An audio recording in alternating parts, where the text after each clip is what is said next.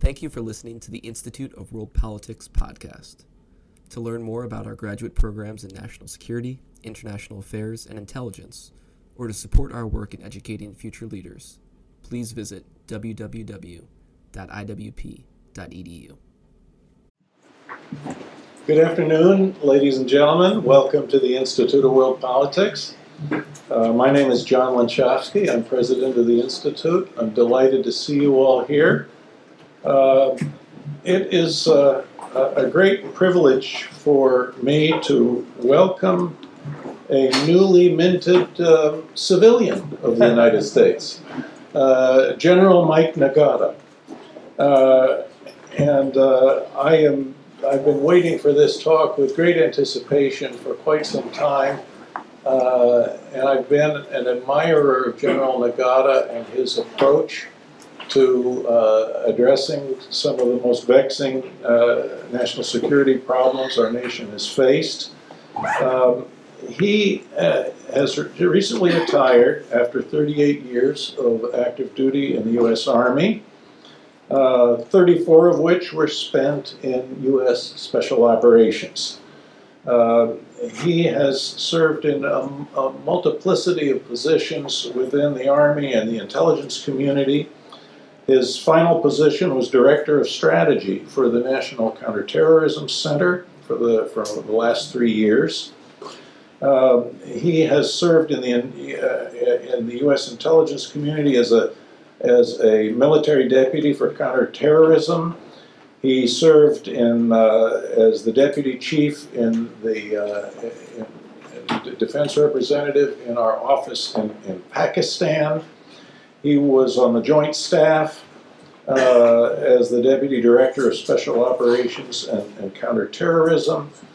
He assumed command of the Special Operations Command Central and was responsible for special operations across the Central Command region from 2013 to 2015, and was heavily involved in the first 2 years of combat operations against the Islamic State in Iraq and Syria. He is one of those rare senior officials, executives, officers in the U.S. government who is particularly sensitive to whole-of-government approaches, unity of effort, working as a team, and has extraordinary insights to share with us about all of this. He has a distinguished educational background that includes graduation from the National War College, and just without further ado, let me welcome General Mike Nagata to the podium.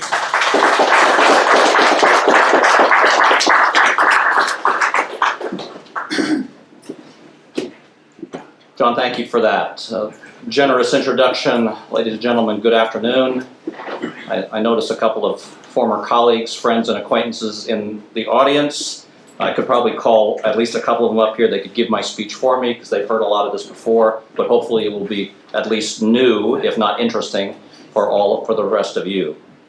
What I've come here today is to give you my view, and it is only my view, but based on the experience that I have had for the last 38 years, particularly the last 20 years, which I have exclusively done counter-terrorist activities for the last 20 years, my perspective on where we have been, how far we have come, and what we still have to do.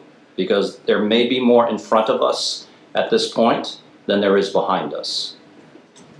Now, of course, it is my perspective. And perspectives and opinions are in abundant supply in this town. So I thought I would start by just giving you one of the things I always think about when I think about perspective. And it's a family story. It's a Nagata family story. It involves the youngest of our 5 children, our youngest son, who's today a junior in George Mason University. But this story was when he was about 10 or 11 years old. And he has 4 older siblings. And although we had several computers in our house, they were all occupied by one of his siblings, and he was very frustrated there was no computer for him to use to play whatever game he was playing at the time. And he was complaining very loudly about this. You might even say he was whining about it. So as all fathers everywhere since the dawn of human civilization, I reacted the way all fathers do. I looked at my son and I said, "Oh, stop complaining. I didn't even have a computer when I was your age." And then I promptly forgot I said it. But my son didn't forget it. Apparently he kept thinking about it. Because a couple of days later, my son came up to me and he said, "Dad, did you mean it when you said you didn't have a computer when you were my age?" I had to remember that I had said it, but finally I did recapture the moment. And I said, "Yeah, that's right, I did say that. And I was right to tell you that. You shouldn't have been complaining. I didn't have a computer when I was your age." My son just shook his head and he said, "I don't get it. How did you use the internet?" So perspectives are imperfect. I will stipulate up front my perspective today on our journey to strive against terrorism is imperfect, but it is strongly felt. And hopefully I will communicate that too as well. Now, I do not intend to talk for the entire allotted time here. My goal is to talk for about 15 minutes or so. I'll try to restrict it to that, because I'd rather have a conversation with you than inflict a long sermon on you. But we'll see how this goes. The first thing I'd like to talk about is I'm going to pose a question that I will then try to answer. And it's a question I frequently got asked in the last 3 years, where I was the Director of Strategy for the National Counterterrorism Center, arguably the senior counterterrorism strategist in the United States government. And that question was some version of, General Nagata, are we winning against terrorism? My answer then and my answer today is the same. I don't know what you mean by winning. Said another way, I am unaware of a sufficient consensus across our government and across America of what we define as success, what we define as winning. Now that may strike some of you as very odd, given how often both senior officials, commentators, journalists, authors, social scientists, you name it, have spoken about our need to succeed over the last, well, officially, 18 years. But here's why I say this. I can come up with at least 3 definitions of the word winning. And I'm going to explore these 3 briefly with all of you. The first one is this. We're never going to have another 9/11. That can be an attractive definition of winning. And by that definition, we are winning. We haven't had another catastrophic attack on our own soil that's killed several thousand people in a single day. So arguably by that definition, we have succeeded. There is a however to that assertion though. It's not as if terrorists will not continue to try. As I'm sure everyone here knows, there have been several attempts at orchestrating another catastrophic attack on our own soil. Fortunately, they have either failed or they've been thwarted or some combination thereof. So for me, using this definition of winning is unsatisfying because it creates the specter of having to do this endlessly.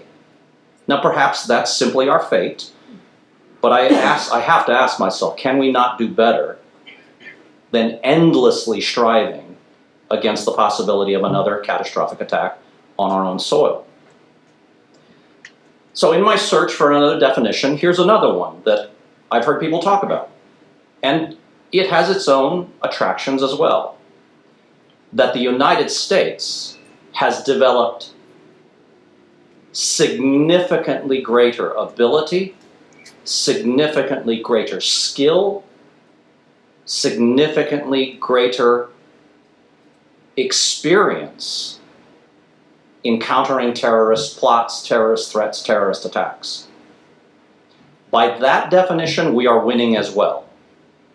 All one needs to do, I would argue, is examine how the various organs of the United States government conducted their counter-terrorist activities right after 9/11, whether they be military organizations, diplomatic organizations, intelligence organizations, law enforcement organizations. If one examines how we conducted counterterrorism activities 18 years ago with how we do them today, there is no comparison. This is for several reasons. One very important one being the amount of resourcing that counterterrorism has received in the last 18 years. It's been an astonishing uplift in funding, manpower, and just general resourcing, as well as much stronger policy support for counterterrorism than we had 18 years ago. Now, I would not argue that all of that has necessarily been used wisely, but it has had the intended effect. We are so much better at detecting, preventing, thwarting a terrorist attack than we have ever been in our history. Some of the things we are able to do now are almost magical by comparison to what we were capable of 18 years ago. One need look no farther than the raid that killed Osama bin Laden. As a career member of Special Operations Forces, I can tell you, we couldn't have pulled that off right after 9/11. It would have been impossible for us.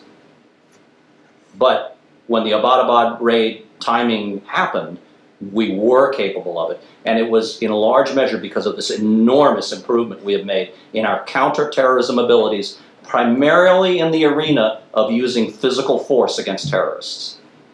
And I'll speak more about that towards the end of my remarks. So by this definition, we're winning. But again, it's unsatisfying. And it's unsatisfying for a number of reasons, but I'll stipulate one that I will also remark on later.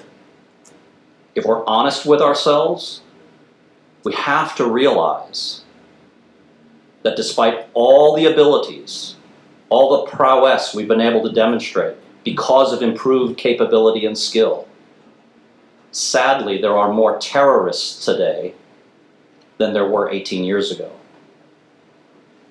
Perhaps said more simply, I don't think that's what we were going for. If someone had asked me, I was a lieutenant colonel on 9/11, if someone had asked me then, Colonel Nagata, where are terrorist threats large enough or dangerous enough they are of national security concern or should be of national security concern to the United States? I know what my answer would have been back then. My answer would have been, well, that's easy. 4 places: Afghanistan, Pakistan, Yemen, and Sudan. There are terrorists other places, but it's these 4 places we need to worry about most. Ask yourself this question. Today, in 2019, where is terrorism dangerous enough that it is of national security concern to the United States? It's a lot more than 4 places. And this is a reflection of the unpleasant truth that the phenomenon of violent extremism has grown significantly despite this uplift in skill and ability. So again, it is an unsatisfying definition of winning. The final one that I'll share with you is the one that I am personally a fan of. That the United States, as well as its allies and partners around the world, have become much more capable, much more skilled, much more successful in preventing people from becoming terrorists. Or said, perhaps more procedurally, that appropriately, legally, in our parlance, constitutionally, we have found successful means by which we can identify those people and groups that are vulnerable to radicalization and ultimately prevent them from conducting an act of violence, while recognizing that certainly in countries like our own, being a radical is not a crime. In fact, being a radical is protected constitutionally. But nonetheless, the mobilization of violence, we are preventing that from happening. So this is the definition that I'm the biggest fan of. But by this definition, we are not winning because we are not succeeding at this. As I've already mentioned, there are more terrorists today than there were on 9/11. So unfortunately, I've come to the conclusion that the definition of winning that I think is the best is the one we are not effectively achieving. I know this has been very uplifting so far. Don't worry, it gets worse. Now let me turn to two topics, and I'm going to try to do this in about 10 minutes so I can get to your questions, that I've already alluded to. First of all, I've already stipulated there are more terrorists now. Terrorism is larger than it was on 9/11. Why would I say something like that? There are people, both inside of government and outside of government, who periodically challenged my assertion on this. But I think the evidence for this assertion is abundant. And I'll use one particular example. It directly relates to the Islamic State. The United States and the international coalition deserve enormous credit for what has been accomplished against the army-like capabilities of what we have been typically calling the geographic caliphate in Iraq and Syria. Enormous military accomplishment, and the participants in that, particularly after they benefited from my departure, deserve enormous credit for this. But there are two facts that are inconvenient truths about this accomplishment. Number one, there are more ISIS combatants remaining after the coalition declared major military operations concluded. There are more ISIS combatants in Iraq and Syria than there were AQI fighters in Iraq when we withdrew in 2011. In other words, despite our military success, ISIS that remains in Iraq and Syria is larger than the Al-Qaeda in Iraq phenomenon that gave birth to it. Again, I don't think this is what we were going for, but this is what we have. Secondly, all one need to do is examine the growth of all forms of terrorism, including, by the way, the ISIS global network, which, a footnote to that, the ISIS global network, which did not exist 5 years ago, which now does exist, is substantially larger than the Al-Qaeda network became after 2 decades of effort by Al-Qaeda to grow it. But more importantly, the expansion of other forms of terrorism. There's always been a spectrum of terrorism across political, religious, societal spectra. The growth of other forms of terrorism, many of whom are stealing tactics, techniques, and procedures from ISIS, particularly the phenomenon of inspired violence. The growth of terrorism across all these spectra is substantial. And no one that I'm aware of in the international community has a handle on this. Finally, if you're wondering, okay, Nagata, so how do we win? Assuming your definition of success is right, that we become much more proficient in preventing people from becoming terrorists. How does one do that? Well, I don't have all the answers to this, but I have some suggestions. They are what, for the last 3 years, I've been imperfectly calling non-kinetic counterterrorism. Now, that may sound a little odd coming from a special operator like me. You know, my whole career and my paycheck was based on the inflicting of physical violence on terrorists. But after 20 years of effort, I have had to confront the reality that I've already mentioned. There are more terrorists than when I started. So clearly, what I've been doing, although I would still argue was very important and necessary, particularly when human lives were on the line, it's been strategically insufficient. in my judgment, the only place left to go is those methods of dealing with terrorism that have nothing to do with the use of physical force. The list of things is pretty long, but I'll mention the ones that I can personally consider to be the most important. This is not in any particular order. But the first one is literally called terrorism prevention, and possibly the most important one. Previously was called countering violent extremism. I don't care what label you put on it, but it's basically what I suggested earlier.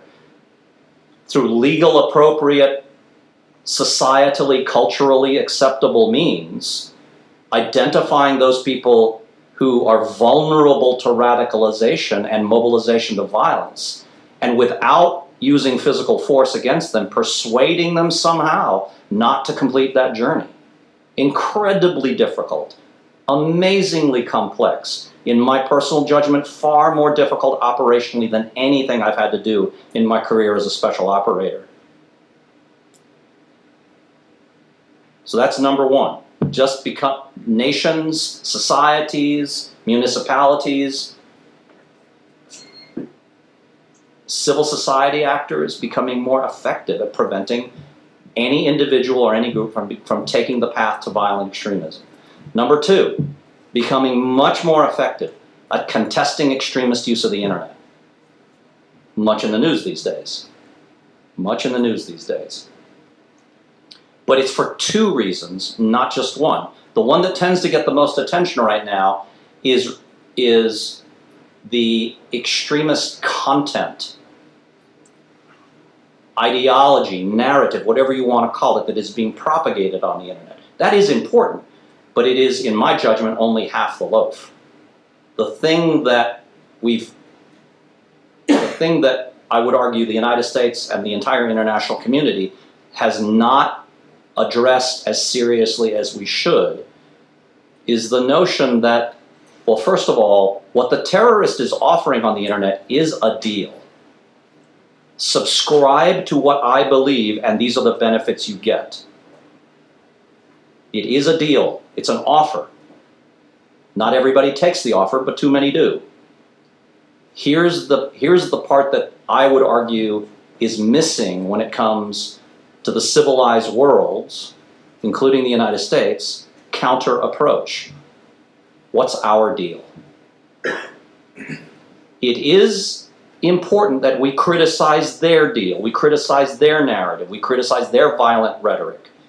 But do we have something better to offer? I would argue we do, but how much time, energy, and effort and resources goes into formulating the alternative that is more attractive, more persuasive, more compelling than what the terrorist offers? In too many cases, it does not exist. And I understand why. It's not because we don't have a better idea, but both societally as well as politically, it is so difficult to get consensus. It is difficult to get international consensus. It's even difficult within a single country to get consensus about what is our better deal. Because how I might characterize our better deal as an American might be very different than what some other American characterizes as our better deal. So what seems to me to have confounded our ability to come up with our alternative is the absence of consensus on what that better deal should be. The last three are easy to talk about. Number one, the world needs to do a much better job at preventing terrorist travel. Now that sounds easy. It is incredibly hard when one considers the world has been busy for several decades liberalizing international travel. It has never been easier, it has never been faster, it has never been more convenient, it has never been more available than it is today. Yet somehow the world has to become much more effective at identifying a tiny fraction of the world's population and preventing them from travel. This is not easy to do. All one has to do is ask anyone you know in the TSA or any like organization anywhere in the world. The liberalization of travel has made what sounds like a simple idea, preventing terrorist travel, much harder than it once was. Next is denying terrorists their resources. Too often, what I hear in the counterterrorism community, we characterize this as counter-finance. Now, I will stipulate, denying terrorists money is very important. As a former boss of mine, General Petraeus used to say, money is their oxygen, and he was absolutely right about that. But as the world has changed, other forms of resources have become more and more available, including, rather unfortunately, high technology capabilities, systems, and devices that are all commercially available and mostly unregulated. How do you deny, I mean, if we could deny all terrorists around the world their cell phones, we would have made an enormous blow against counterterrorism. But how do you do that? I don't know. So denying terrorists their resources is in large measure unexplored ground, but I would argue it is absolutely vital if we are going to achieve the success that I've tried to define here. Finally,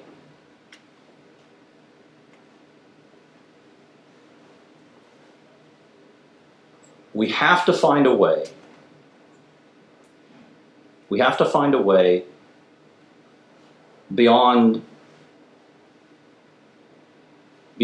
preventing people from becoming terrorists, beyond contesting their activity on the internet, beyond denying their travel and denying their resources.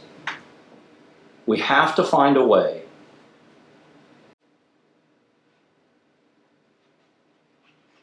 to realize, as countries and as societies, that there are very real reasons why people take the path to violent extremism. There are a multiplicity of reasons, but the one that I don't think gets enough attention is the fact, well, I'm going to call it a fact, it's actually my opinion, feel free to contest me in a moment when I get to Q&A, that at least some of what we're seeing in the growth of terrorism is a reflection of an ongoing change and in large measure deterioration of the traditional relationship between populations everywhere and their governments. Now, I'm not suggesting the Westphalian system's about to collapse. I'm not suggesting that the sovereign state model is about to go the way of the dinosaur. But for a multiplicity of reasons, with every succeeding generation, their relationship with their government is dramatically changing. And I'll close by just giving you one example of this. I'm going to ask a question that I've actually asked myself. When was the Now, let me stipulate something up front. Something as mundane as a library card was once a manifestation of my relationship with my government. It could have been a county government, a state government, or the federal government, depending on what library I'm talking about. When was the last time I needed a library card? I have a cell phone. I don't need a library card. And that is simply one of hundreds, perhaps thousands of reasons or drivers that have gradually changed and to a degree attenuated the relationship I once had with my government. Now, I'm not suggesting we should stop giving cell phones to people or stop allowing people to buy cell phones. That's not what I'm suggesting. Many of these changes have been incredibly beneficial to human society. But they're like every other change in the history of mankind. They have unintended consequences. And in some cases, they are dark consequences. So as people, as every succeeding generation becomes less dependent on what have traditionally been government-provided services or commodities, it is inherently changing their relationship with their own government. And that, ladies and gentlemen, creates an ever-growing opportunity for a potential terrorist movement or group or individual to exploit.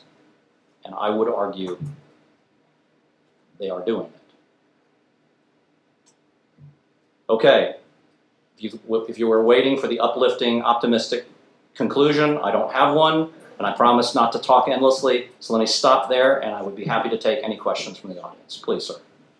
Yeah, after 9/11, I read several Bernard Lewis's books on Yes. the Middle East, and I noticed you did not once mention, this war on terrorism. I've always thought was calling the war on a tactic as opposed to what it really is Islamic jihadism. And I noticed you wouldn't even say that phrase. If you read it about Islam, it's a political ideology with religious trappings, but no one's willing to say that. You can't root it out. It's an ideology. We have to root it out like we rooted out the communists and the communist cells in the U.S. You have to be willing to call a spade, and nobody's willing to do that for fear of being called Islamophobes or whatever. Mm-hmm. But I don't really care. But I just find it amazing that no one's willing to say that. And I was in the OGA in Iraq, and and I was in Kabul in 2003, and Right. and I just don't. It's just a facade. We're talking about a war on terrorism. The war is on Islamic jihadism, and unfortunately, Islamic jihadism, if you read Mhm. the Quran and all, is built into their system. Right. And if anything, the moderate Muslims are heretics, at least to the other ones. So, but I noticed you didn't even say that, and nobody in our government wants to say that. Yeah, sorry, you are not going to agree with my response, but thank you for your question. I do not agree that with the premise that this is a war against a religiously based ideology. I do agree, because I personally had to do it for 20 years, well, really 18 years. I had to deal with other kinds of terrorists before 9/11. But for 18 years, I've done nothing but conduct kinetic operations against people who almost exclusively adhere to their own version of Sunni Islam.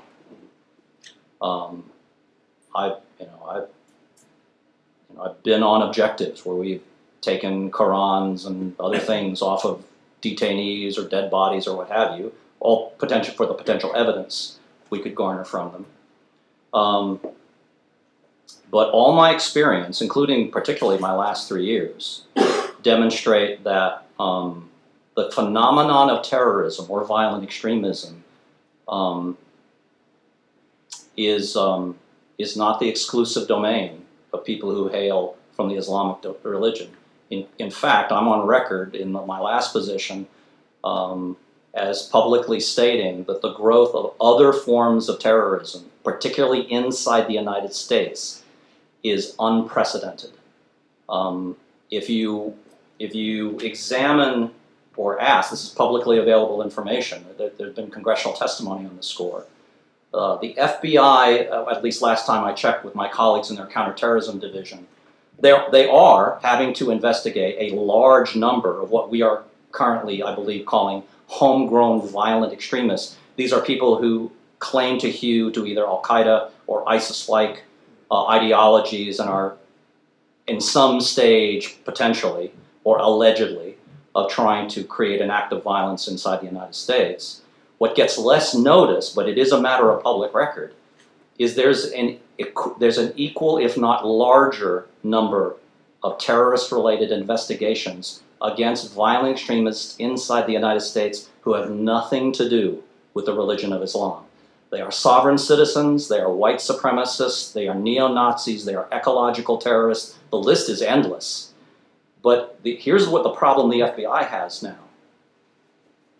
They are not doing all of this work, all these literally thousands of cases every day, because that's how many cases require investigation. They are having to triage the number of cases they have to investigate on both sides of the spectrum because it's limited by the number of agents that they have. In other words, there are cases that need to be investigated that they simply don't have the manpower to do. So the growth of terrorism around the world is explosive on every, whether you call it a political spectrum or a societal spectrum or an economic spectrum. And this is something I studied for the last 3 years as the director of strategy at NCTC. The growth of terrorism around the world is astonishingly large, and it's not tethered to any particular ideology. The last thing I'll say, it's a little off your question, but I was looking for an opportunity to talk about this anyways, so I'm going to use your question as an excuse for talking about it. Typically, when I engage people, both in the United States and elsewhere, about the relationship between a violent, radical ideology, whether it's religiously inspired or not, and the development of a terrorist, I ask it this way. I say, well, in assuming there is a typical journey, if you will, someone goes from average citizen of pick your nation to terrorist.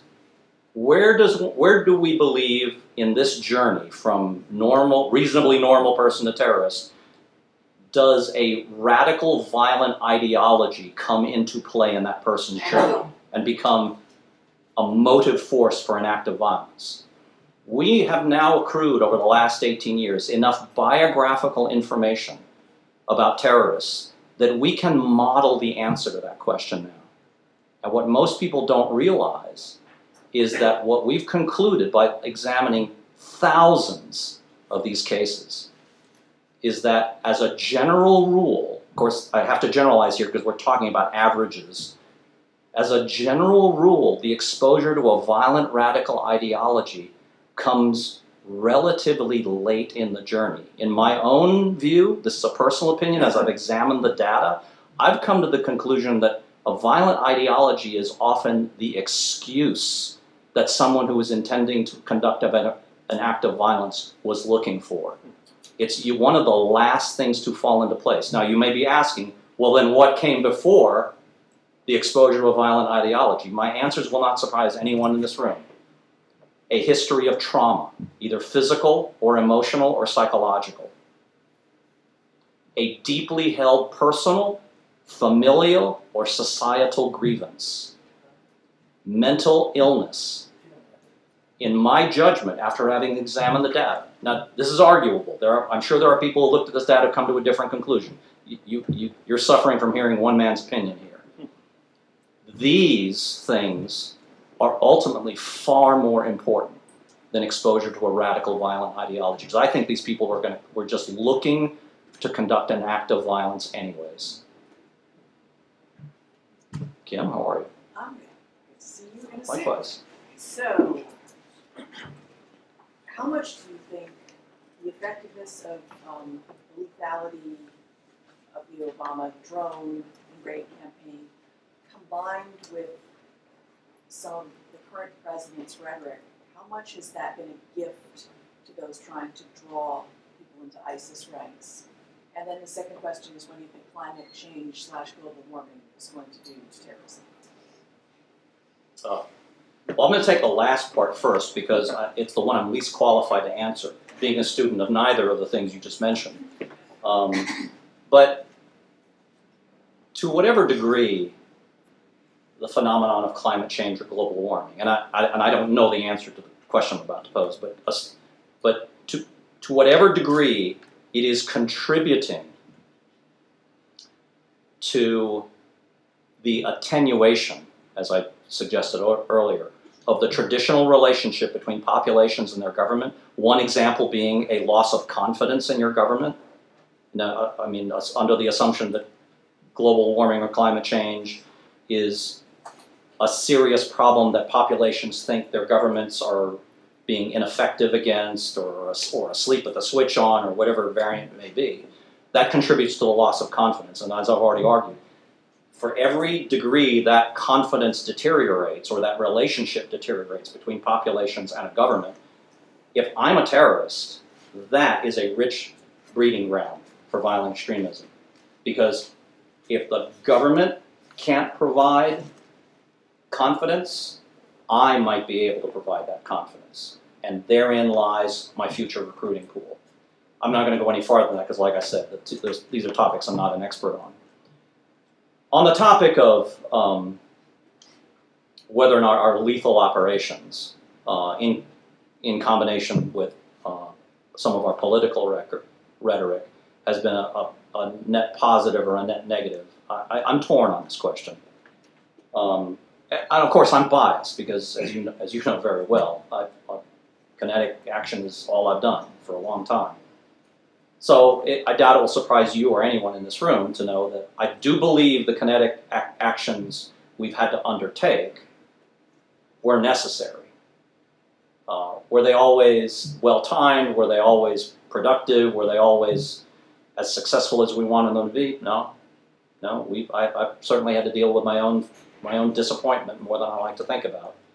But at the end of the day, particularly in those cases where we thought a threat was imminent, when we thought lives were about to be lost, when there was a hostage that had to be rescued, in my judgment, there was just no alternative. Whatever the downsides were, we had to act. That said, and you know this very well, we haven't always had the discipline to match our own rhetoric. Our rhetoric has tended to be that, well, these things are necessary, but they're not the answer. Another way, I know you've heard it said many times, is, this kinetic stuff, necessary though it may be, this is mowing the grass. Something else has to happen so that the grass doesn't come back. Otherwise, we're just going to have to mow the grass endlessly. Well, we've been mowing the grass endlessly. And it begs the question, why haven't, not just the United States, why hasn't the international community been able to sufficiently muster and develop sufficient skill and ability in these, quote, other things, so that we don't have to endlessly use violence to save lives? Well, the answer to that is everything I just talked about, because we, both as a matter of resources and a matter of policy support, and frankly as a matter of seriousness, these non-kinetic approaches to terrorism get enormous lip service. But if you look at their funding, you look at the level of manpower they're authorized, and perhaps most importantly, the degree of sustained policy support they receive, if you compare to manpower, funding, and policy support for kinetic action, there is no comparison.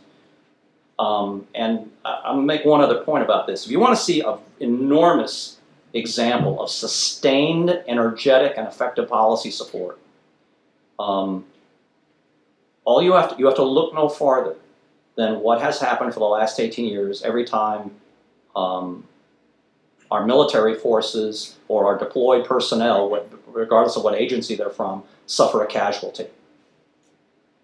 Typically what you will see is you will see leaders of many different stripes, can be governmental leaders, can be societal leaders writ large. If they are given an opportunity to talk about what has happened, this is typically what they'll say. This has been a tragic loss. We grieve for our fallen. We will do everything we possibly can to support their loved ones, their survivors, their families. But the best way to honor their sacrifice is to persevere. In fact, to redouble our efforts, to do even better than we have done before. That is an example of vivid, sustained, energetic policy support. And it's been real. That rhetoric has been turned into reality. When there is a failure when there's been a failure in counter-messaging or contesting extremist use of the internet or terrorism prevention, typically in the CVE world, it comes because local societal members, not just in the United States but elsewhere, immediately misinterpret the government's effort to prevent terrorism as an attempt to spy on their citizens, arrest their children. It's all a nefarious plot by the government. Do you see leaders rush to a microphone and say, well, this failure or this misfortune is very regrettable. We're going to do everything we can to take care of the people involved because they weren't actually up to nefarious things. We just need to support them. But the most important thing we have to do is we have to get better at this. We're going to redouble our efforts here. That almost never happens. And that is the difference, in my view, between policy support for kinetic action versus the near vacuum of policy support for non-kinetic action. And that has consequences. Sir? Yes, one criteria for victory or defeat is chronology. If someone would have said in 2001, in 2019, we're talking about how to fight terrorism, would I be able to make a prediction that in 2038 we'll be talking about terrorism? If you notice, the Democratic debates have yet to mention a single thought about the war we've been in for 18 years, and we'll see what happens tonight, but I doubt it. The patience and the perseverance that you mentioned about the American people in supporting the war will have its limits. 18 years is a longer time than the combat record of American soldiers, the combat record till after the Korean War. Right. Okay. What is the enemy of chronology that you face? Are you able to say that 18 years from this point forward, another person will come up and say something like that?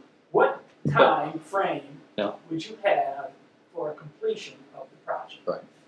I'm going to try to give you two related answers. First of all, and I suspect you know this anyways, we're never going to bring an end to terrorism. Terrorism will always exist because terrorism has existed since the dawn of human civilization. We haven't necessarily called it terrorism, but if you accept what I do accept, which is the classic definition of the word terrorism, it's the use of violence to cause political change. That will always be with us. And I know you're not arguing that terrorism is going to end, but I think it's important to recognize that terrorism will be a fixture of mankind forever. People will use violence to try to accomplish their political goals. Now, that said, that's not what you're asking. How long will the American people sustain the war on terror? I suspect you will disagree with my answer, but I don't think there is a horizon to it. And it's for the very same reason. Because all governments everywhere are run by political leaders.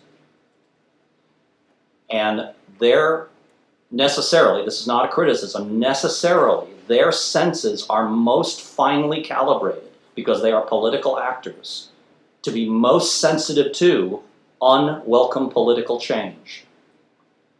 I have seen my own government try to walk away from terrorism in certain parts of the world several times, and we have been unable to do it.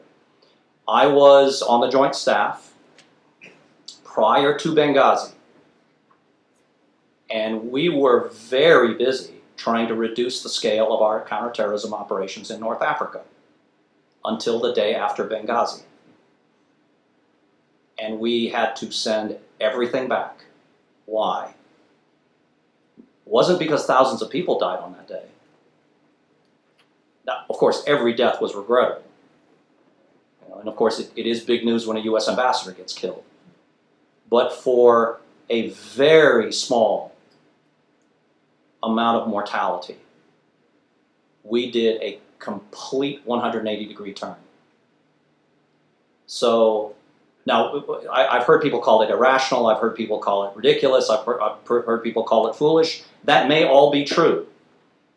But in my judgment, so long as all governments everywhere are led by people whose senses are most finely calibrated to detect unwelcome or welcome political change, what I might otherwise style as constant overreaction to small amounts of mortality is, in my judgment, my personal opinion, unavoidable. So to get back to your question, so long as American leaders are political actors, I don't think we will ever see an end, so long as there is a substantial threat that requires elevation to the status of so-called war. I don't think we're going to see an end anytime. We certainly won't see it in my lifetime. I feel very confident about that. Sir, you had your hand up for a while. My preface to this is I believe, and I'm certain we have a huge ADD problem in dealing with pretty much anything of this nature. And that is, I came out of Iraq in 2008. In Anbar province, things are trending upwards. The good old days. The good old days, we left precipitously, vacuum occurred, and then we have ISIS dancing in the same streets that we were walking around. Now How inconvenient.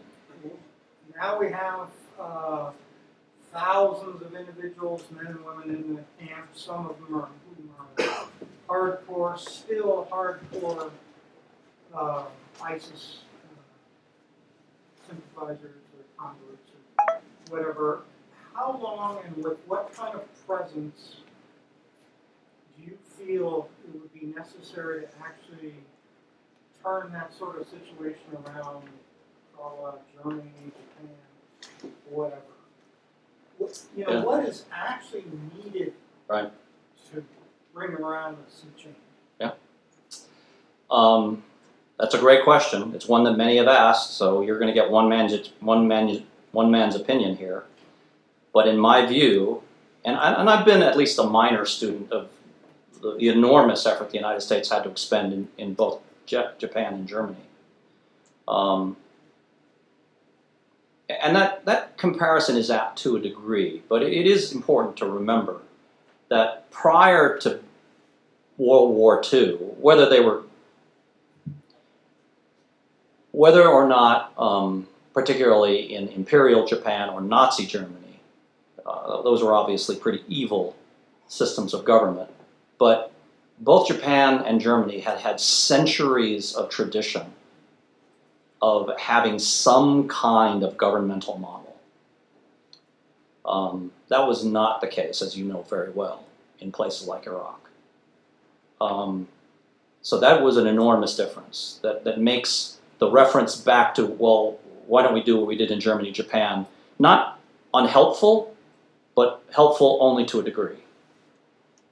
But I think more importantly, this is not original thought here, there's any number of authors and commentators who've said what I'm about to say.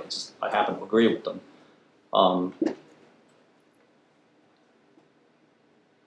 There are so many things that need to be addressed in places like Iraq. But the one preeminent one is fixing their politics. And only the Iraqis can fix their politics. We're not going to fix their politics. Nobody but the Iraqis is going to fix their politics. And the one that someone who served in Al-Anbar knows personally is, and until and unless the Shia-dominated central government of Iraq finds a way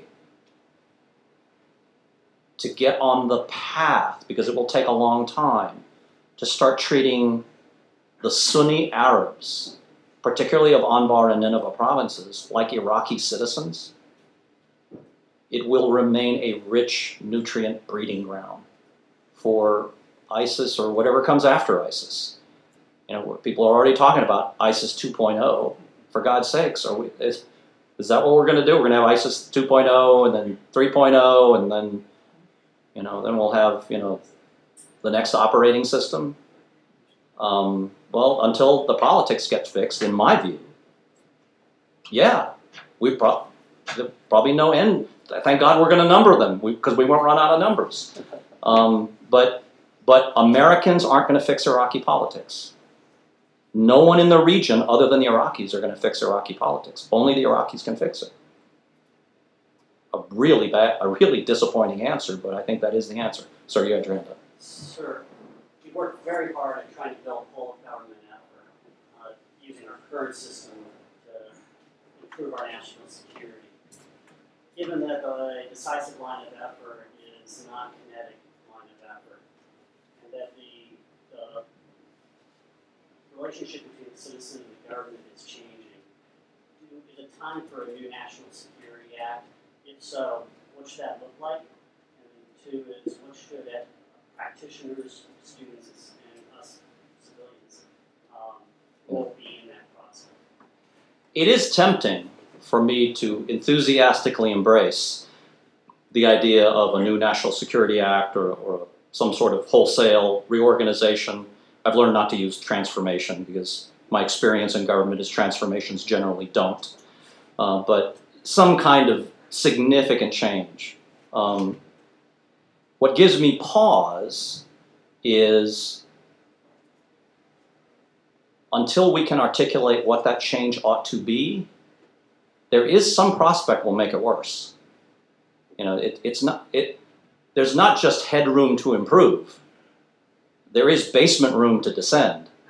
And until I'm more confident we're actually going to go up until go down, I'm not ready to sign up for any particular impetus towards reorganization or National Security Act amendment or whatever the case may be until I have greater confidence that we're actually going to go up. Now, that said, you've asked me a fair question, so I'm going to try to give you a more useful answer. There are many facets to what I personally would consider an improvement, but there is one that is preeminent. And it is a question of what do we incentivize? As a government, what are we going to reward? Because here's an iron truth of human nature that I've certainly had to learn both in the military and frankly as a family member, father of 5 kids. People will do what gets rewarded.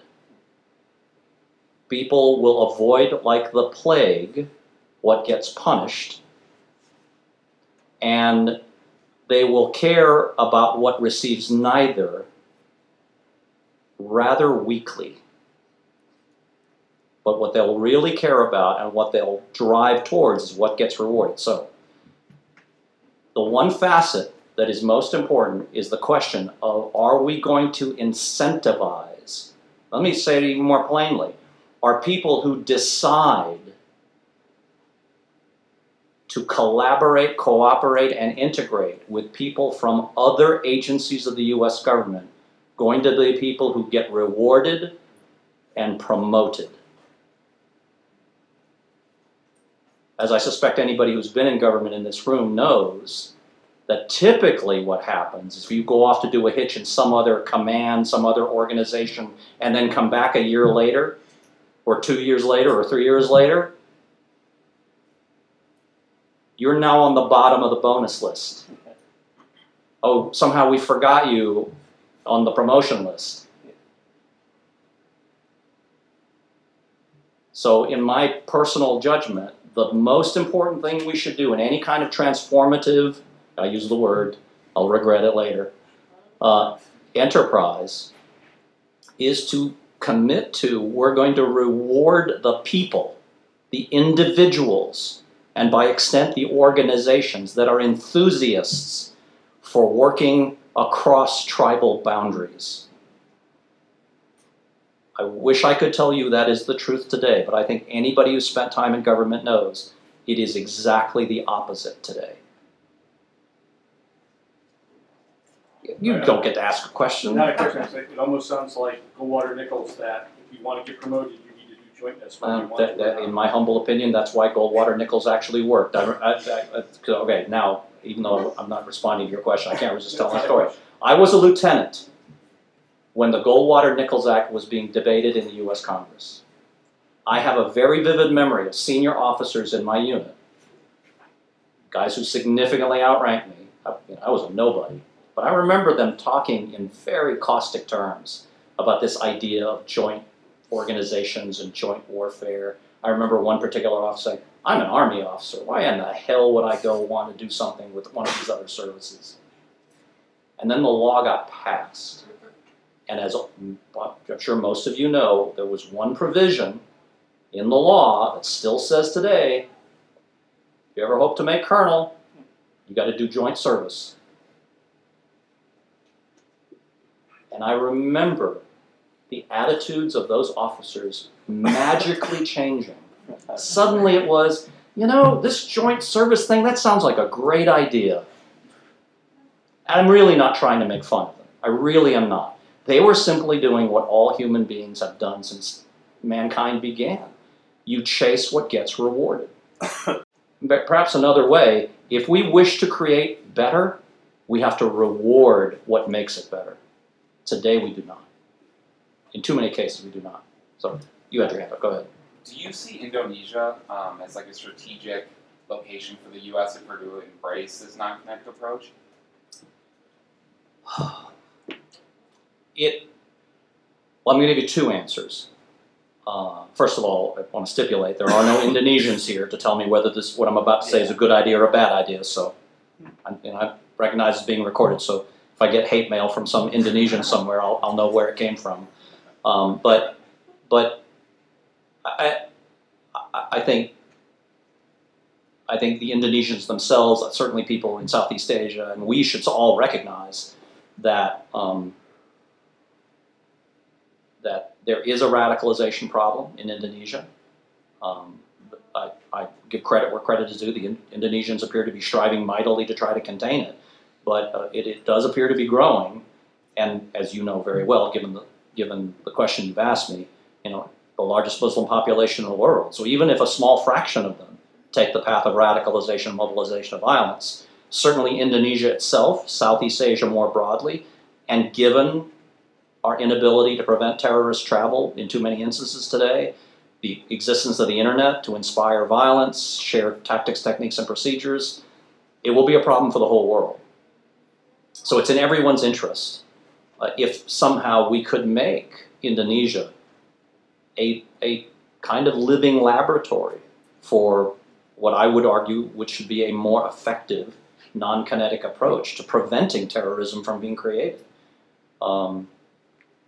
Whether or not that's politically feasible, whether or not that's regionally possible, whether or not that's even practical, I don't know because I'm not an expert in Indonesia. But I'll bring it closer to home. As I've already stipulated, we're growing terrorists in our own country. Well, not deliberately, but the phenomenon of violent extremism in our own country is growing. We don't have to go to Indonesia to do an experiment. We could do the experiment right here. And there is an argument to be made that if we can figure out how to do it in the United States, where we have to respect things like privacy rights, constitutionally protected rights, the norms and traditions of a very complex society across our country, if we can figure out how to do it here, we would learn enormous lessons of how to do it elsewhere, where many of these protections don't exist. And I'm not suggesting that we should enjoy the fact that they don't exist in other countries, but if we can figure out how to do it here, there are places around the world where I think we'll discover, oh, it's way easier here. Way easier, because the governments can do things that are completely unacceptable inside the United States. Now, that may have unintended negative consequences that I'm not thinking about or not giving due respect to, but we don't have to go to Indonesia to learn how to do this. We've got a problem right here. We ought to tend to our own backyard before we start spending even more on other problems downrange. Yes, ma'am. Last question, please. I'm actually really happy that was the point that you left off on, because I want to kind of bounce off of that and go back to something earlier that you had said about terrorism being a growing problem, growing forms of it in this country. Yes. So most people, like outside the Beltway, outside of a particular field of people. There's something outside the Beltway? Perish the thought. It's a silly place. I won't recommend going there. But, and there's a perspective that the U.S. government doesn't treat, say, white nationalism, terrorism, the same way that they treat. Yeah, I've heard that. Yeah. So my question to you is, how do you explain to somebody that it's different, but it's not different? Like the FBI is doing things to combat domestic terrorism. So right. How do you get that message across that it just looks different, it feels different, but yeah. You know what I'm something. Yeah, I do. It's a wonderful question, and I'm going to give you an imperfect answer. I've been studying domestic terrorism as hard as I can for the last 3 years, but that doesn't make me an expert. I would even argue the 20 years I've spent on international terrorism doesn't make me an expert, because both phenomenon are so complex. I still consider myself a neophyte in both, but I'll tell you what I think I can be confident of. First of all, there's ample evidence. I would argue if you plumb the testimony of FBI directors over several generations now, there's ample evidence that a very large proportion of both the FBI's as well as other law enforcement agencies' efforts against domestic violent extremism is substantial. That said, is there a difference? You bet there is. But there's a difference for all kinds of different reasons. In other words, it's an enormously complex array of reasons that are different. And some of them are very hard to argue with. Here's one. When people like me were overseas fighting terrorists abroad, I had 3 massive advantages that law enforcement in the United States and no actor inside the United States can profit from. Number one, when I was fighting Al-Qaeda or ISIS abroad, I benefited from the fact there's a thing called the Foreign Terrorist Organization Designation List.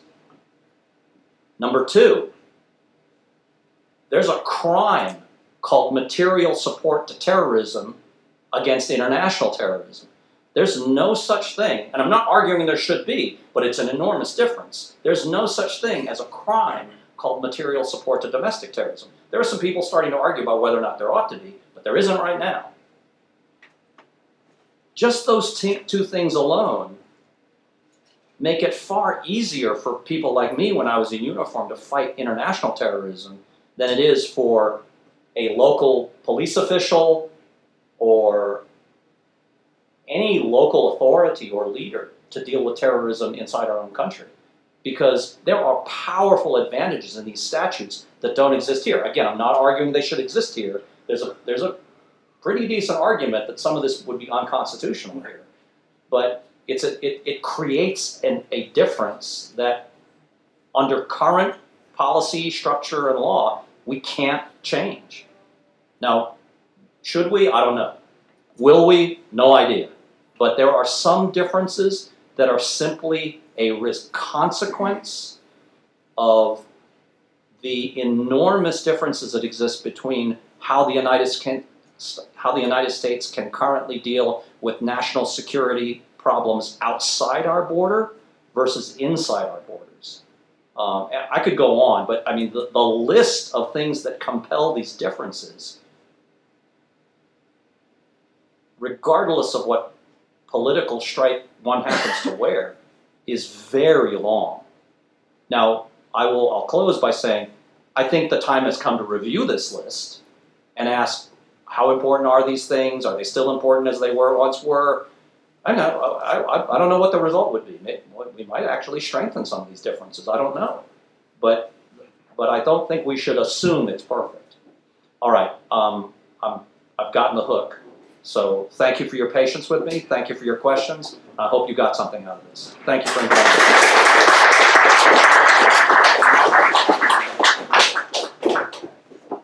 Thank you, Mike. You're welcome. Thank you so much, General, and thank you, ladies and gentlemen, for coming. We look forward to seeing you here at future events.